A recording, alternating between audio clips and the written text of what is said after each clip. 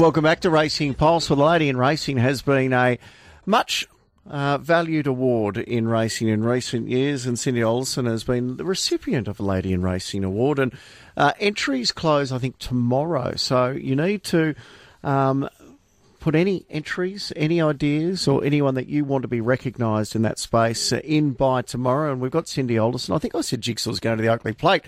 That was the old plan. They've bypassed the Oakley Plate to focus on the William Reid. And having a look at the entries for Saturday's race, I think Cindy might be saying that's a pretty good idea that we have bypassed, because it's a deep race full of speed on Saturday. How are you, Cindy?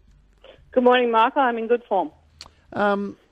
Are you happy with your decision a week or two ago to say, you know what, we're going to forget about the Oakley Plate and concentrate on the William Reid, when you see the amount of speed that is entered for Saturdays? Definitely. Look, wasn't a race that was strongly on my radar anyway, but it was just a matter of how we got to the William Reid, because that was the race that I'd always had penciled in for him. But at the end of the day, I decided that we could get him there without racing. He's had a fair amount of racing over the summer. He's been up before everyone else, and it's a particularly dynamic horse fresh. So we're trying to give ourselves every chance at the William Reid, so we've gone that way. And as he continued to train on well? Yeah, actually, he had a week in the paddock last week, so that was a bit nerve-wracking when I let him out there. I was like, oh my gosh, because he was burning around there like he was running Oakley Plate times, but he's had a fabulous week out there, and he's come back to the stables. He came back yesterday, and he looks great. And he was, if anything, he just seems to be. I worked him on the treadmill yesterday because he got back a bit late, and I was just looking at his development over his rump and his hindquarters, and he's just so strong and muscular there now. I sort of was amazed myself that he's kept improving all through the preparation. What do you think is the reason behind that? Look, I don't know. I mean, he's obviously in a great vein of form, and he's always been a particularly healthy horse, and touch wood, so far nothing's actually gone awry with him in terms of soundness or anything like that, so he's able to cope with the work, and he's able to continue to muscle up, and I guess it's just natural maturity, and not every horse matures at the same time, and this is obviously his time. How far do you think he could get? The way he won last start, are you thinking maybe in 12 months' time he could be a horse that's competing in CF4s and futurities over 1,400? Definitely. I've always had the intention to step him out in trip, but it was just a matter of getting him to pace himself and relax, which I think he's now starting to do. Probably too deep into this preparation to head that way now, and, they're different dynamic too, being run at Sandown. All the Caulfield races are certainly a lot trickier than they would have been for him if they were run at Caulfield, or even Flemington. He would be better suited at 1,400 than Sandown.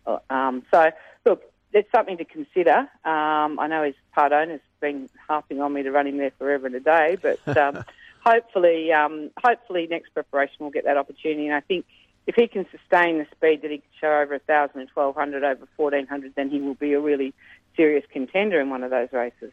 There's no doubt about that. As the reigning Victorian Wakefield Club Lady of Racing award winner, how important is this award to recognise a lot of the ladies that do so much in racing, and keeping in mind that these days it's not anything unusual to have females at the top of the tree in training, riding, and every other aspect of racing? That's right. And look, to be honest with you, you've got to acknowledge the Wakefield Club and the ladies that started the Wakefield Club, because this award has been going on for a long time, and it is an award that sought to recognise women in racing that were sort of the unsung heroes back in the day. I don't think it's quite as evident these days. I mean, we are getting, certainly women that can get to the top of the tree in any part of racing these days. It's been proven, and even it wouldn't be long stretch to see administrators as well. So, and there are some already, but I think it's still important to recognise maybe some of the unsung heroes. And if anybody's out there listening, there could be somebody who is a horse trainer and donates her time at the local pony club, or it doesn't necessarily have to be someone like Jamie Carr, who's got a high profile, well-deserved winner of it for sure. But, there's a lot of unsung heroes out there, and I think that's what they're trying to find and recognise those people. And, you know, I remember that I was there the year Christine Pools won, and it was really touching to hear all the things that she had done for the young girls starting out in racing and just sort of the mother hen. And you know, nobody would even be aware of the fact that Christine does a lot of that work unheralded and on her own bat, and that's the sort of person that I think the Wakefield Club Lady of Racing Award is targeted at. There's no doubt about that, and you need to get your nominations in quickly because they close at 5 p.m. tomorrow, and the Gala Award Luncheon will be held at Ladbrokes Park Sandown on Wednesday the 8th of March. So you can email the secretary at wakeful.com.au for the Lady in Racing Award. Cindy, it's a very big week for yourself and a lot of people in racing as we build up to have a celebration of life, I think, is what it should be on Friday for Dean Lester, the funeral at 1 o'clock at Cranbourne. How are you holding up this week and everyone around Cranbourne?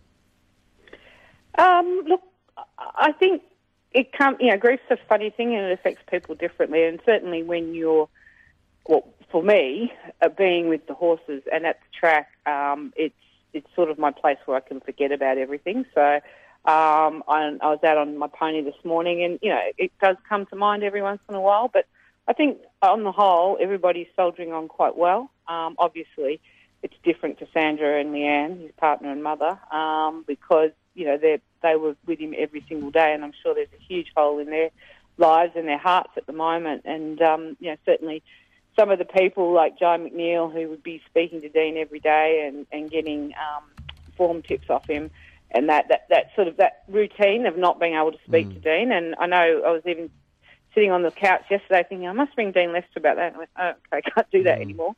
But, yeah, it's just something that we have to come to terms with.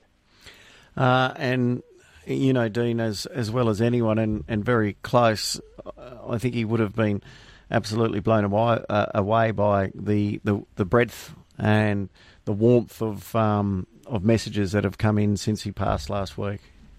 Oh, for sure. And I think, like I said once before, having the GoFundMe page launched before he passed was certainly an eye-opener for him, as well as how well respected he was and what a great opportunity for him to have that knowledge before he passed. You know, I think that was probably one of the most heartwarming things for me, to see that he was able to get that opportunity, as much as I think we would like to see him have a little bit longer, everybody, him included. It was not meant to be, and like was all said, at least he's in no more pain.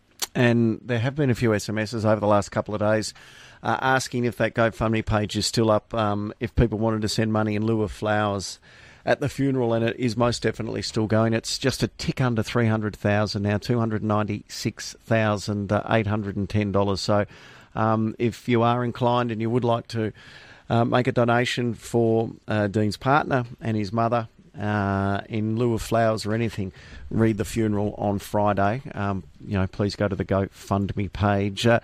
Cindy, appreciate your time. I better ask you for a tip while you're here. You got a couple in on Thursday at Pakenham? Yeah, well, one's second emergency, but Stormbolt's been trialling up really nicely. I'm yet to see the barrier draw or anything yet. But what barrier would you like? I wouldn't mind about a 4 or 5. Oh, how's one? Oh, okay. Oh, well, he's going to find the rail, isn't he? Yeah. Well, fingers crossed, because I think he's got a lot of ability, Stormbolt. So Thursday night we'll be on Stormbolt, and we'll see you out at Cranbourne on Friday.